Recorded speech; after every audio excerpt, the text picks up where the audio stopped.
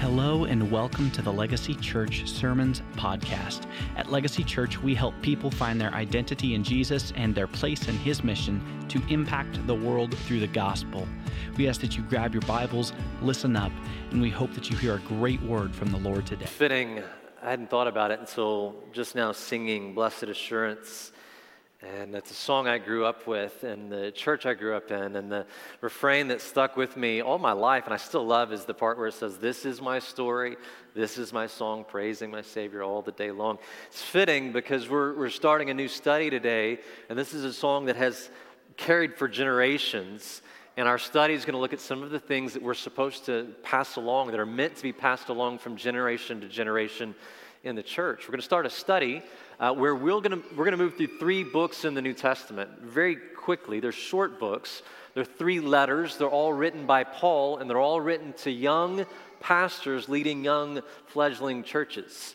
And in this day and age, when this is written, the church didn't have church history. They didn't have things that had been passed along to them. And so Paul is writing to a young man named Timothy in Ephesus and a young man named Titus on the island of Crete. And he's writing to them to give them instruction for the church and encouragement and to stir up their hope, because this is the first generation of church. They don't know anything. They don't know what they're doing.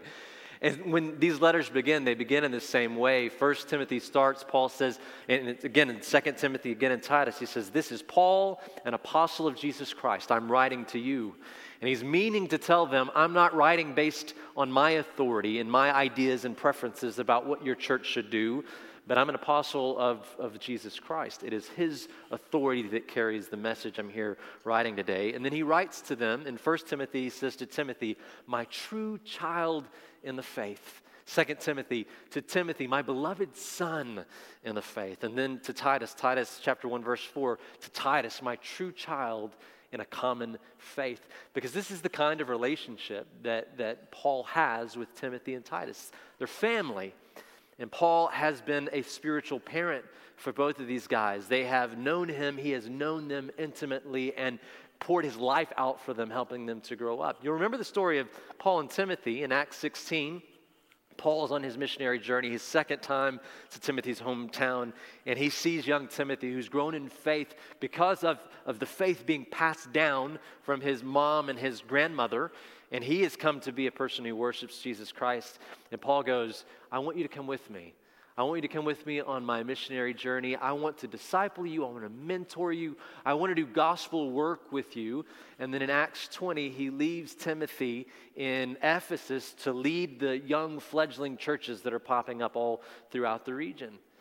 Titus is similar. Titus is a guy who's mentioned 12, 13 times in the New Testament. 9 of those times are in 2 Corinthians, because that's one of the major spots that Titus served with Paul. If you look at 2 Corinthians 7, Paul says that he'd come to a time in his ministry where he was discouraged, he was disheartened. And then Titus showed up and Paul's heart was made full again. He was full of encouragement.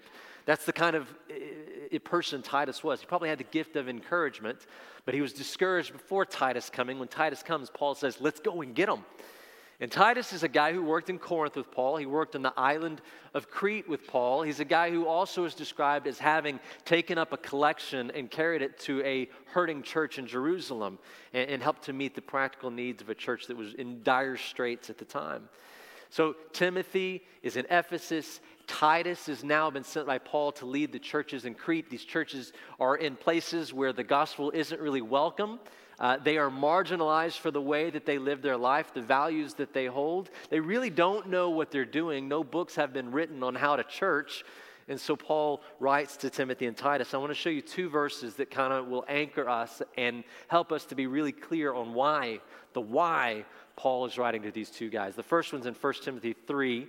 He writes to Timothy and says, "In case I'm delayed, I write to you so that," we know this is exactly why he's writing, "so that you will know how one ought to conduct himself in the household of God, which is the church of the living God, the pillar and support of the truth." In other words, I'm writing to you so you will know in Ephesus how to church. You'll know what churching is. I'm telling you how to order, not just so that you can make it a week, but so that you'll have a church that endures through whatever may come in your days. And in Titus, he writes him a similar message. It's a reminder. He says, this is the reason I left you in Crete. It's not because I didn't love you. It's not because I was done with you. It's because you have a task. You have a job. You have a mission.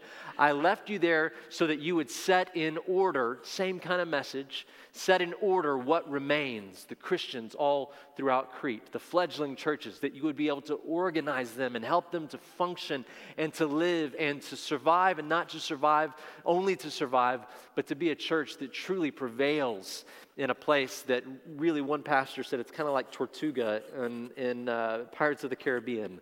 If you look at Titus chapter 1, Paul says there's a prophet in Crete that says the Cretans, they're always liars, full of evil, and they are always drunkards. So they lay around, and just the rich are rich and lazy and are awful, and they oppress other peoples. And Paul's commentary on that is that prophet was dead right. That's exactly how they are all throughout Crete. And so Paul's writing to these guys, and this is their job, to Titus and to Timothy.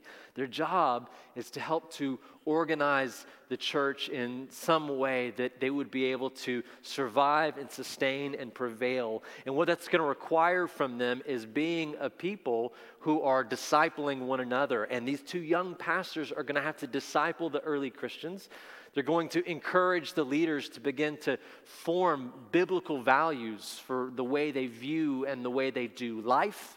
They're going to have to raise up leaders and some kind of structure that is God-ordained and that will sustain them through whatever they may face, not just in their day, but some things that will carry on and still be done today. And so my goal as we walk through this study, instead of going verse by verse through these three books, I'm going to try to collate these three letters from Paul and together look at the themes that he passes on to these early churches so that they and we, regardless of the times or the culture shifts or the generational changes that come, that we would be a church that would always remain committed to Jesus Christ and the gospel that he brought into this world, that we would always be submitted to the Word of God as the standard for how we view and do life, and so that his message of grace, the story of Jesus saving people, would be transmitted through our lips and through our lives. And so if you grab your Bible, turn to Titus chapter 2. What I want to do is start with something very, very practical. And as you're finding that, I want to talk to you about coaching soccer. I had a very short run as a soccer coach here in Plano. This is my first team. The kids had a lot of fun. You can tell we're having fun right there. I'm having fun. I don't think we had a winning record. In fact, I'm sure of it.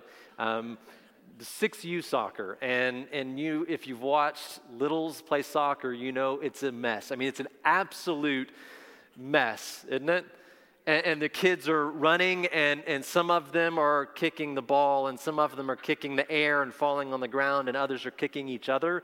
And they all run as a clump and chase the ball wherever it goes, and it's absolute mad chaos. And most of my kids, not only was it their first time to play soccer, it was their first time for any kind of organized sport at all. So they just had no framework for what we were going to do out there. And as a coach of 6U, you don't want to overcomplicate some things. And if you've seen it and you've experienced it, you know, like they're not going to remember it. They're not going to get it. So I came up with 3 rules that I would hammer at every practice and before every game and every time the whistle blew, then we got a water break or we got a halftime. It's like the same 3 things you just say over and over again. Rule number 1, you got to run the right way, right?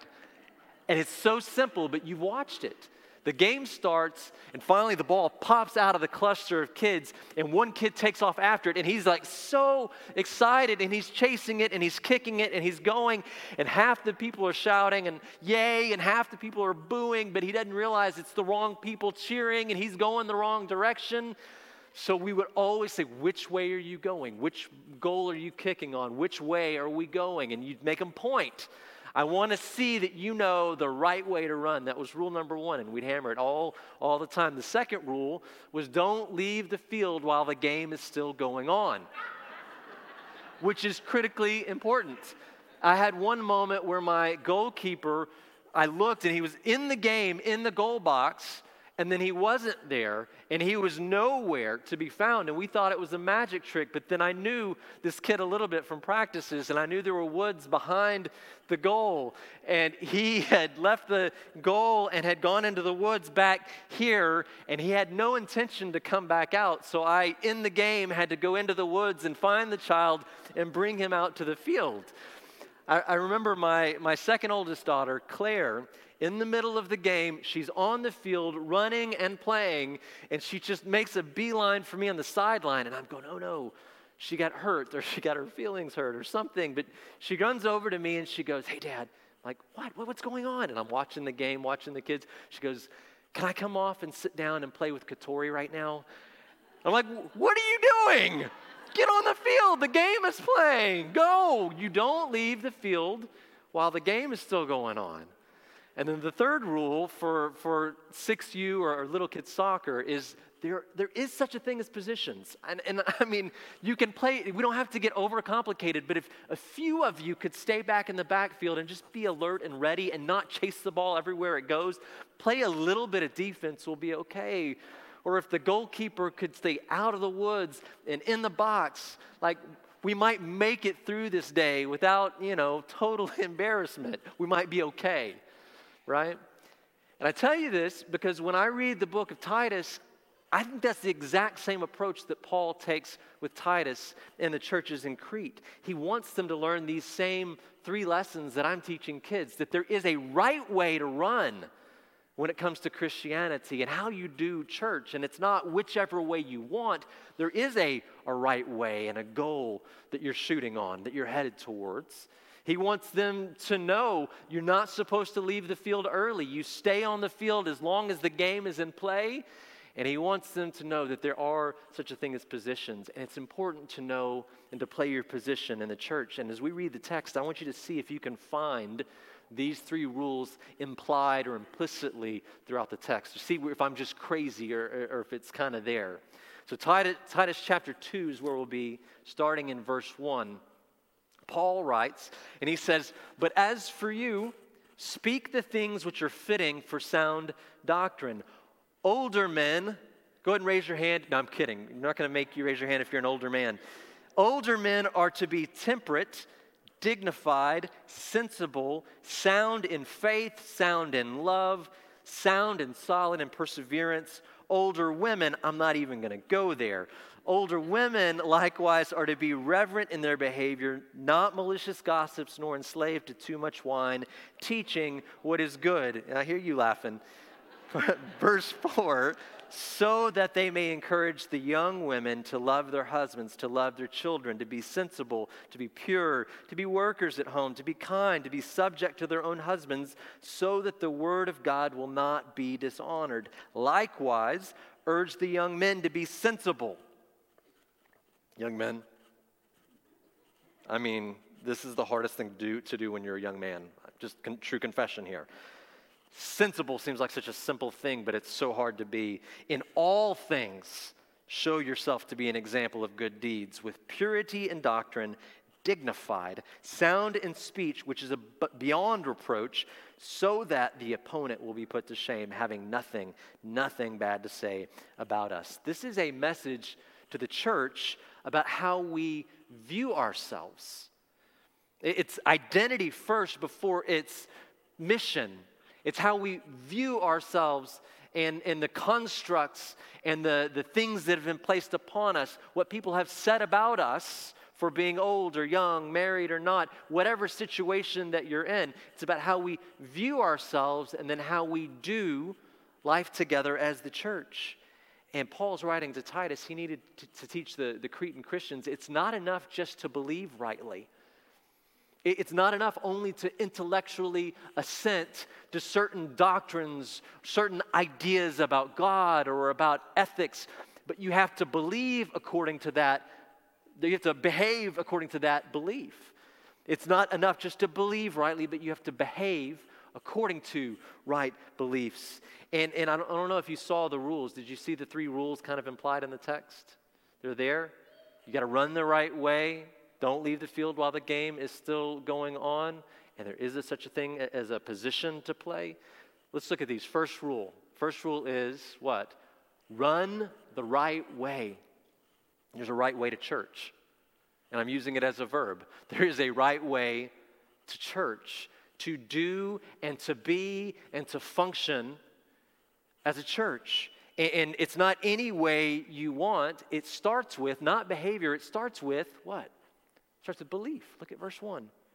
But as for you, speak the things which are fitting for sound doctrine. Another translation says, communicate the behavior which belongs with healthy teaching. Listen to that. Communicate the behavior that belongs with, that goes with healthy teaching. Don't just have words, have actions that support those words. In other words, Paul's saying, Christian, Christ-like character, Christ-like conduct must travel with sound doctrine. You don't have just the doctrine in mind, but you have the whole life being transformed. It's not enough that we only believe rightly, but we must behave rightly. But what does Paul mean about sound doctrine? What's he referring to? Is it a core set of doctrines? Is it an end times view or theory? What specifically is Paul talking about when he says your behavior ought to be in accordance with sound teaching? Well, he starts with belief. He says your behavior belongs with sound teaching. And then he begins to give a bunch of words and instructions, calling people up to live and to act in certain ways according to doctrine. And he capstones it, or he bookends it with verse 11. Look at that. For the grace of God has appeared, bringing salvation to all men. What is the sound doctrine that Paul is talking about? Talking about the doctrine of salvation. He's talking about the doctrine of the gospel of Jesus Christ. He's saying everything in your life should be oriented around the grace of God given to you in salvation in Jesus Christ. It should mark every facet of your life. It should inform and produce and reveal a new way for you to go. And all of your doing and all of your being should be marked by the grace of God in Jesus Christ. So pause, and I want you to do this. I want you to think about for a moment 3 things. I want you to think about the beauty and the glory of the God who saved you, which is bigger than you could ever put into a moment of considering it, but begin to think in that direction. Think about the beauty and the glory of the God who saved you. And then think about the price that he paid for your sin. And to keep that locked in your mind. And then I want you to think about to where he is taking you and what he is making of you. So 3 things: the beauty and the glory of the God who saved you, the price that he paid for your sin, and to where he is taking you and what he is making of you. With that locked into your mind, now live in accordance with all of that. Is this simple? And it's a thing to be applied individually and corporately. Individually, you're going, well, how am I going to use my finances? Am I going to buy this or am I going to wait? Am I going to take on this debt or not take on this debt? Are we going to endure tough times in our marriage? Or are we going to say, see you later, this didn't work? Or are we going to say, I give up, I can't deal with this kid anymore? We're going to deal with it. It can be smaller things. How am I going to use my time when I am on vacation this year? Lock into your mind the beauty and the glory of the God who saved us, the price he paid for your sins, and what he's making of you and where he's taking you, and then act in accordance with that. You do that as a church when we come together. You do that when you gather with a small group, or when you go on a mission trip or to work with a local mission partner, or when you go, hey, my neighbor doesn't know Christ and I desperately want them to know Christ. And so group, surround us with your prayers and surround us with your love. You think on these things and then you live and you decide and you speak in accordance with these things. Remember, we talk about this around here a lot. We talk about how Christianity is from, not for. Can you say that? From, not for. And what I mean is we don't live for God's acceptance. We don't live for his forgiveness, or in other words, to earn our salvation or earn our place with God. We live from a place of forgiveness in Jesus Christ, from being accepted by the living God because we've placed our life in Jesus' hands. We're living, Christianity is living from a place of being lavishly loved and generously gifted and perfectly providentially placed where you are for redeeming work. But we forget that. We forget it all the time. We forget it. Maybe we forget it just because we're good at forgetting, which is true. Maybe we forget it because it is hard for us to really fathom that we've been so deeply loved. We can intellectually assent to it, go, yes, I read the Bible and it says I've been so loved, but I don't get it. I mean, how could the God who made the universe really, I say it, I espouse it, but how could he really know the inner workings of my life and heart? And my goodness, the things that I have done, the things that I'm still wrestling with and still doing, how could his grace cover all of that? And it hasn't changed us in an effectual way. Or maybe there's another reason we forget. And if you look at verse 1 again, it starts with the words, but as for you. So that means before this, there's been another group that he's talked about that have reacted in a different way to the gospel of Jesus Christ. He says to the church, but as for you, live this way, but there are others also in mind. If you go back to chapter 1, verse 10, he writes about people in Crete, some of them who, in the name of God even, they were empty talkers and deceivers. What does that mean? Well, the Greek for empty talkers means they spoke nonsense, which we don't know anything about people speaking nonsense in culture today, do we? No, clearly, a great deal of nonsense is daily being thrust at us as in guise of religion or spirituality or philosophy or science, and daily we are just overwhelmed with torrents of nonsense. And Paul says in Crete, that's how it was. There were people who were empty talkers. It was a bunch of nonsense. They said it in the name of God. They said, oh, there's power in this. Oh, this takes you where you need to go. But it was bunk. It was nothing. And then he says there were deceivers. And we talked about this a lot in our First John series. We talked about false teaching. We talked about twists and distortions where you take a little bit of something that's right, but then you just move it a little bit, and it really moves people's faith from dependence on Christ alone to something else. Maybe Jesus plus, Jesus and, or maybe it begins to move Jesus more and more to the margins. It was the spirit of the Antichrist that we learned about. So I won't go deeper into that today other than to say this. Listen to this. False teachers are soul deceivers. They don't just twist your mind, because we know we're fighting a spiritual battle. We've talked about that all the time in Ephesians. It talks about Ephesians 6, that we're not just fighting against schemes of men, of human beings. We're fighting a spiritual battle. And where there are idols and where there is false teaching, there are spirits, there are demons at work. So he says false teachers are soul deceivers. They're empty talkers and deceivers. And that's what Paul's on. And then he says one more thing. There are those who are teaching the things they should not for the sake of sordid gain. In other words, not only was their message wrong, but their motives were completely impure.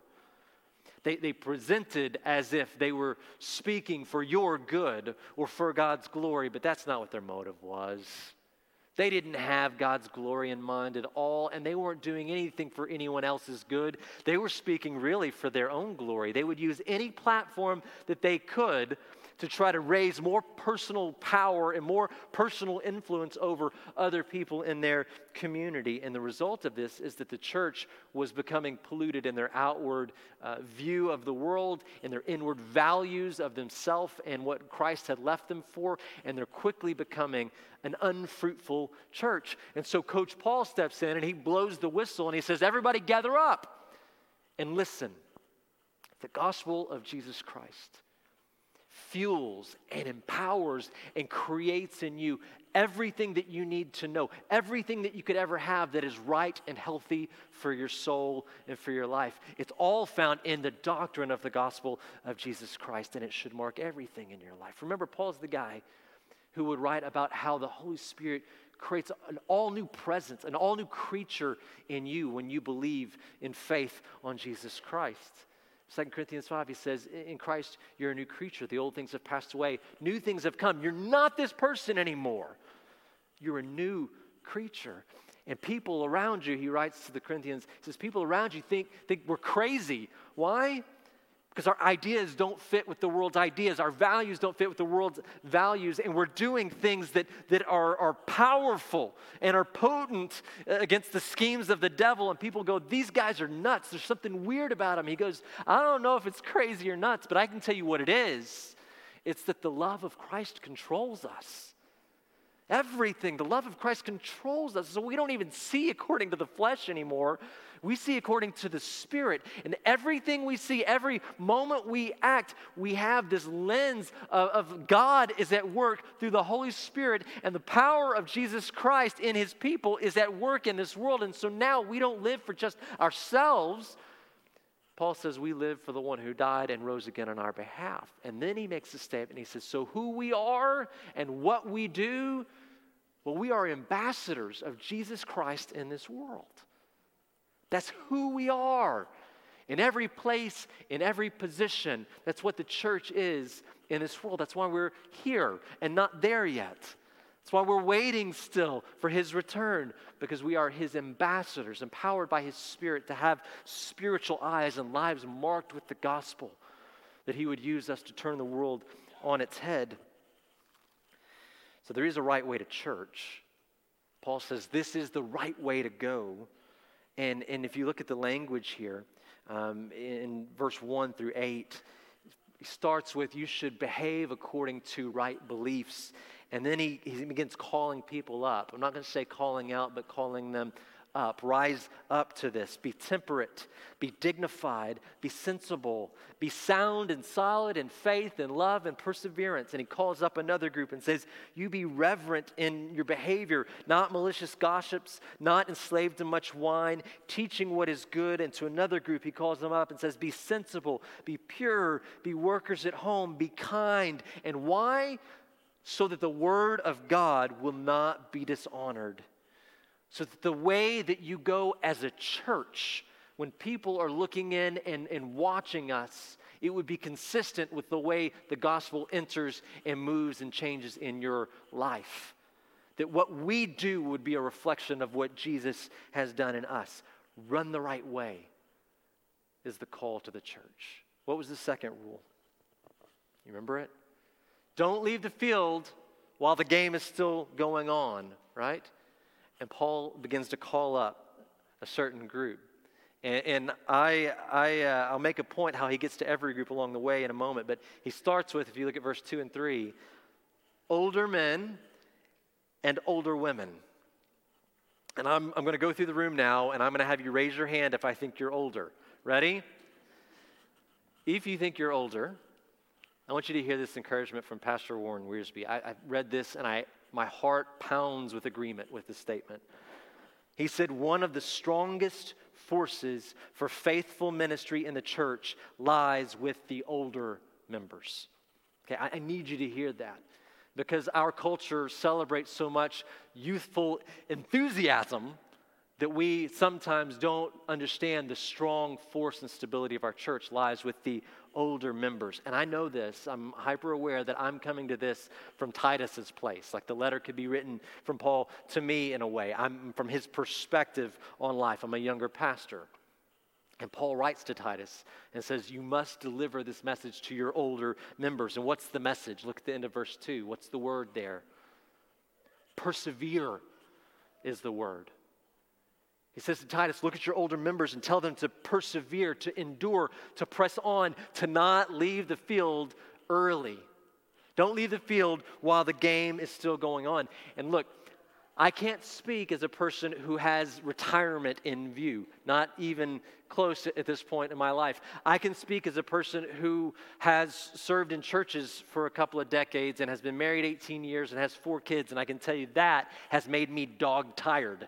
And so I have a lot of life to go, and I'm out of steam on a lot of days. I can speak from that perspective, but I can't speak from the perspective of looking at, I've got 4 kids that we've spread out really far. Like retirement isn't a concept that I can even conceive of. Do you get that? 4 daughters, 4 weddings. Yeah, you with me yet? 4 colleges. But I do know in relationships I've had with older church members, that there comes a time when you begin to look at retirement and you begin to consider what happens next. I've asked the question, I've said, gosh, retirement's coming soon. What are you going to do? Have you thought about it? What have you been dreaming about? And you get different responses to that question, different answers. Some will say, I'm just looking for a break. I'm tired. I'm done. You have others who go, I've always wanted to, and then you fill in the blank and they say that. And more often than not, I get the response that just is, I don't know. I have no clue. I'm going to need to find out who I am when I'm not at work, is really the answer. And so here's the thing that I've seen over and over again. There are people who, whether they intend to or not, there are many people who enter empty nest or retirement age who begin to coast. And they think, well, I've done what I'm going to do. I've run the race. I have accomplished the task, right? Or whatever I was going to do and didn't get done, it didn't get done by now, so it's done. I'm not saying everyone does this. I'm be very clear about that. But I am saying everyone is tempted by this. Everyone is tempted by this. I raised my kids. I did the hard work. They're productive members of society, or maybe someday they will be. But I did my thing, and now it's time to rest. I want to tell you about a few people. I want to pause and just tell you about a few people in my life who I've seen go the other way. When they came to retirement, I'll tell you about my dad first. My dad, when he retired, had every ability to go, I'm going to spend the rest of my days relaxing or building a new kingdom or a bigger kingdom for myself. I could start more businesses. I could spend all my days traveling. But what my dad did was, I don't even know that he caught oxygen before he did it. He looked around and he said, what are the needs in my community? What are the needs in my church? And he found a like-minded friend in the church, and they realized that there were many people in their church and in their community who were either in poverty or who were widows, or who had moved into a time of life where their physical ability was failing. And the church was called Hampton Road, so they started the Road Crew. And these two men who had now retired began spending their days and their weeks going into people's homes and retrofitting their house for wheelchair ramps or safety rails or whatever they needed. Or if it was a family dealing with poverty who had, an unsafe floor, rebuilding the floor for them, or doing whatever was needed to bless the people of their community with the love of Christ in very practical ways. Did they do it for glory? Absolutely not. Did it take a lot of time? Some weeks 5 hours, some weeks I think 45 hours. But why would he go and do that when he finally hit retirement? Because you don't leave the field while the game is still going on, right? My mom, she raised her boys. She got us out of the house. Somewhat productive members of society were still, watching me, but she did the hard work. And when we were in kids ministry, volunteered in kids ministry, made sure they had everything they needed. When we were in student ministry, her eyes and her heart and her prayers were on the student ministry. Then was helping lead the college ministry with my dad, and for years led that ministry in our church. Now I've earned my break. I'm done. But no. You don't leave the field while the game's still going on. So she looks and says, maybe I should come back down to the beginning and start with preschoolers and kindergartners and teach Sunday school. Why? Not only so that I can bless them, but so maybe as I love these children, I can know their parents and be an encouragement to them when they need it in a season of life that I've lived in before. And it wasn't just about showing up on Sunday morning. It was about preparing your lesson and preparing your craft and praying for these families and being a source of light and hope for these children and their families. I'll tell you about one more. Dennis Perry was my youth minister and Lindsay's youth minister. He did our wedding, and Dennis was for me kind of like another spiritual parent, like a Paul to a Timothy or Titus. He was a mentor and a friend. And when I have like a mental breakdown happening in ministry, he's the guy I call. And a month ago, Dennis passed away, and it was due to COVID. And he was in the hospital for a couple of weeks before he passed away. And I would talk with his wife, Patricia, and she would say, the chaplain keeps coming in to see Dennis to encourage him and read scripture and ask how he can pray for him. And Dennis won't let the chaplain ask any questions like that because he cuts him right off and says, how are you doing, friend? You got a heavy load on your shoulders today? Has it been hard today here at the hospital? How can I pray for you? Tell me about your family. Why? until he lost the capacity to speak, because you don't leave the field while the game is still going on. And he wouldn't. And I'm not foolish enough to set an age for old. I won't put a number to it. But if you feel that you fit that category, or if you see those days coming in front of you, please hear me. We need you to lead the way in serving. We need you to set the example, to mentor young men and young women in this church to live Christ-like lives and to have Christ-like careers and Christ-like families and Christ-like aspirations with our life. And I've said this kind of thing before, and some of you have come back and said, but I don't know how to do that, or what's my next step, or no one's asking me for advice. I want you to think back to when you were a young man or young woman. I want you to think back to the reality that when you're young, it's true in all of life, but especially when you're a young adult, you don't know what you don't know, right? And we don't ask for help. One reason is because we don't know what we don't know. And if somehow we become exposed to the fact that we're weak in an area or there's something we don't know, we're kind of ashamed or embarrassed at first that we didn't know that thing. And so we don't want to expose ourselves any further for not knowing. Or if it's not that, it's because we don't know that we're able to ask. We're afraid that we don't have passport into your life.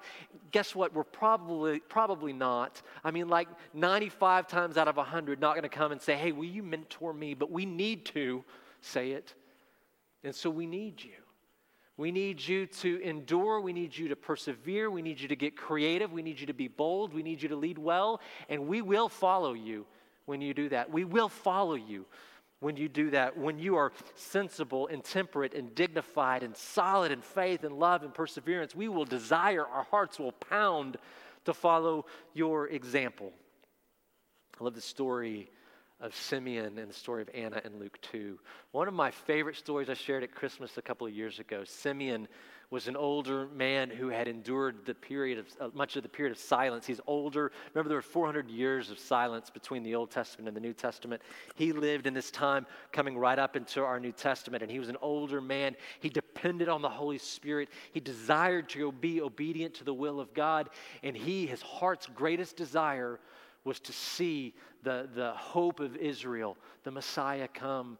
And he waited on this, actively praying and desiring and seeking to be in the heart of God's will in his life. Anna was an 84-year-old woman. She had lost her husband decades ago in a society where for that she would have really been marginalized and lost her whole identity and place in this world. She dedicated herself to service in the temple. She's 84 at the point of Luke 2. Day and night fasting and serving and praying in the temple. And in Luke 2, Mary and Joseph, 8 days after Jesus was born, take the baby Jesus to the temple to present him. And guess who's the first to see him? It's the old man Simeon. Simeon recognizes him. He didn't just see this as a baby. He goes, God is good. He has come just as he said he would. And he begins to praise the baby Jesus, and he begins to speak wisdom into his parents, into Mary and Joseph. Luke 2, behold, this child, he scoops him in his arms, this child is appointed for the fall and rise of many in Israel, and for a sign to be opposed. And he looks at Mary and Joseph. He says, and a sword will pierce even your own soul to the end that thoughts from many hearts may be revealed. Simeon saw the gospel. So Simeon declares the gospel. And Simeon looks at this young couple and says, I'm going to speak truth and life into your heart today. And then there's Anna, 84-year-old Anna. She's shuffling across the temple complex, and she sees this take place, and she recognizes too, this is him. Hope has come. Verse 38, at that very moment, she came up and began giving thanks to God and continued to speak of him to who? To all of those, to everyone who was looking for the redemption of Jerusalem. That means she's the first evangelist, y'all. This 84-year-old woman who will not leave the field until the game is over recognizes and becomes the first evangelist after the Messiah has come, running and telling everyone he's here. So what I want you to hear is Proverbs 16:31. Gray hair, listen to that, get just a little bit right here. Gray hair is a crown of glory, It is gained in a righteous life. So wear it well for the glory of God, just like Simeon and just like Anna. Stay in the game until the game is over. Second rule. Third rule, last one, and then we'll make some sense of this and close it.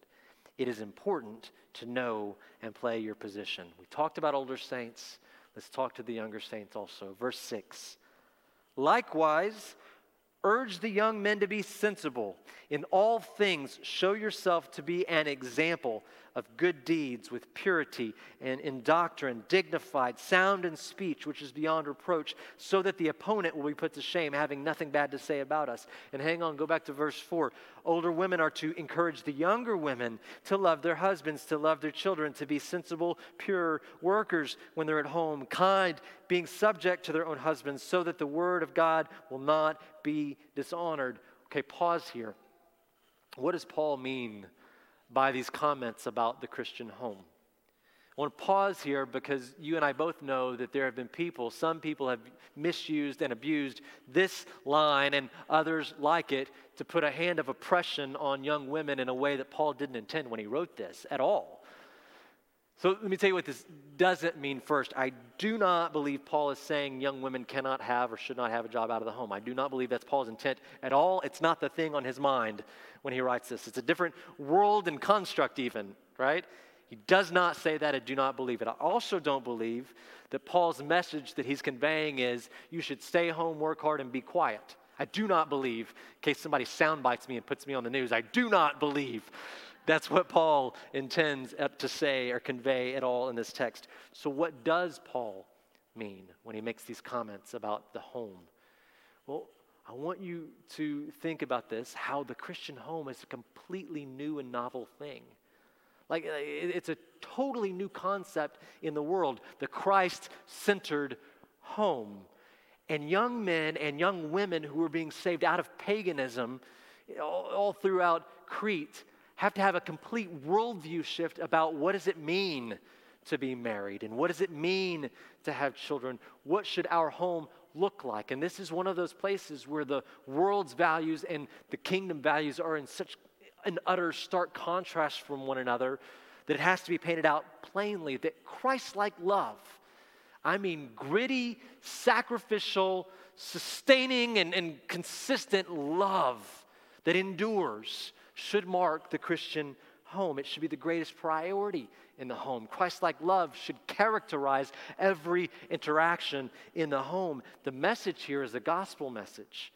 And the message says that the primary goal in your home should not be self-fulfillment, to fulfill yourself, but your primary objective or goal at home should be to faithfully serve the Lord in your family. And that's hard, right? That your primary goal in the home is to give off Christ-like love to those people that you're trapped with within four walls. And when that entails sacrifice, and it will always entail sacrifice, we sang about this, or I guess it was on the screens during our song this morning. When it entails sacrifice, you do so joyfully. You embrace it joyfully. Like Jesus, who, for the joy set before him, endured the cross. And this is a really hard lesson. It's a really hard lesson that your primary goal and your answers for self-fulfillment isn't found in self-actualization. It's a hard message in 2021. It's not in finding yourself and being your best you. Your primary goal and the place that Christ fulfills you is living like Jesus and loving like Jesus wherever he has you. And if God is sovereign, then he knows where he has you. He's placed you exactly where you are in season. And again, this is where you older saints are vital to us because you know something that we're still trying to figure out. You know that the days are long, but the years are what? Short, right? And that's something that we don't understand yet. And it's you who have spoken into my life when I feel like I can't get oxygen, and you have brought wisdom, and you have brought comfort, and you have brought remembrance of things that matter when I feel like I'm running out of steam. Look at verse 9. Urge bondservants to be subject to their own masters in everything, to be well-pleasing, not argumentative, not pilfering, but showing all good faith, so that they will adorn the doctrine of God our Savior in every respect. It's the same if you're at home, if you're in the community, if you're at work, even if you're an oppressed and marginalized person in society, it's the same thing. If God is sovereign, and He is, then He knows where you are, He knows what you're going through, and He intends to use you in the season and the place that you're in to, and this is such a strange statement, to adorn the doctrine of God, our Savior, in every respect. He says, right living adorns the gospel of God. What does that mean? Well, the word adorn means decorate. It doesn't mean adding or subtracting from the message of the gospel at all. What it means is you highlight the grace of God in Jesus Christ. You shine a light on the grace of God in Jesus Christ. It's one thing to declare a verse, but it's another thing for the world outside, people who are unbelieving, to see your life and to see us as a church and see not only do we have words, but we have lives that back up words, and that our character and our manners are consumed with the grace of God, that the love of Christ does control us. And they go, they're kind of crazy, but they're the kind of crazy that I kind of love, and I want to know more about. That's what it means to adorn the gospel of God. And you got to remember that the gospel is the power of God unto salvation. It doesn't need us. But when we live in accordance with what we believe, it really looks beautiful to a world outside. And when we live like the rest of the world, it gives them a wrong picture.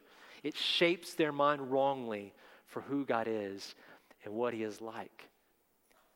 So us and you and us together, wherever you are, live in accordance with what you believe. That's how the gospel gets to every nook and cranny of this world. And in Titus 2, we're encouraged to have a life that's so marked by the gospel that we run the right way, which is the Christ-like way, that we don't leave the field while the game is still going on. We recognize we've been left here with a purpose, and it's an important purpose. And there's a day ahead that we're being brought to, but for now, we press on that people might see the light and the grace of God through us, right?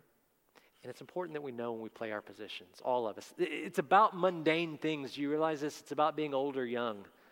It's about being married or not married, maybe having kids or not, maybe having a job or not, being in a place of power or being in a place of oppression. It's about wherever you are, just the social constructs that you find yourself within, wherever you are demonstrating and living by the grace of God. What if I told you that that's your best witness?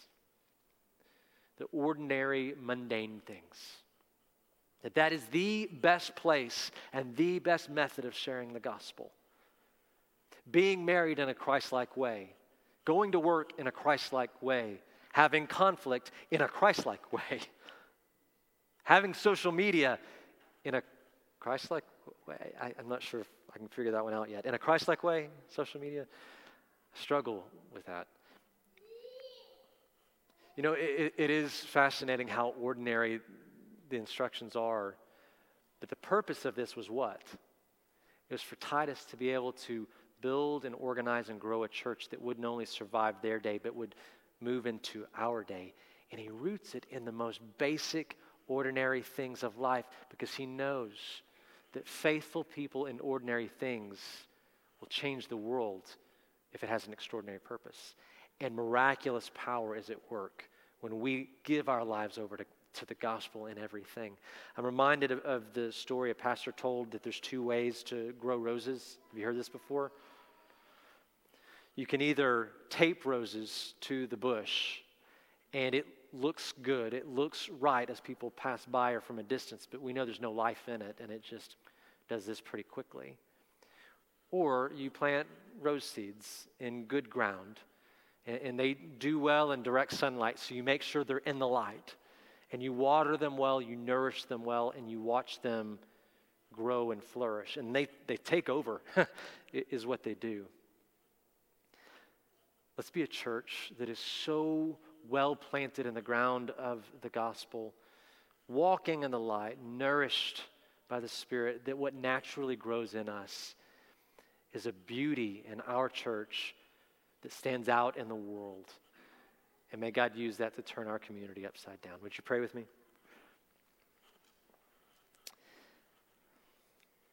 And Father, as we move into this study over the next, 7 weeks after this, I pray that you would help our minds and hearts to see things in a new way, believe things in a new way, and to love things in a new way.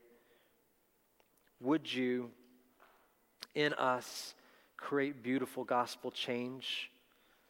That we would delight in that thing you call abundant life, but that we also would adorn the gospel so that people around us would desire to know you and not turn away and say, I don't want to know that God because those people are awful. But they would say, what a beautiful community. I want to know their God. And now to him who is able to do far more abundantly beyond all we could ever ask or think, according to the power that works within us, to you be the glory in the church and in Christ Jesus, to this and to all generations, forever and ever. Amen.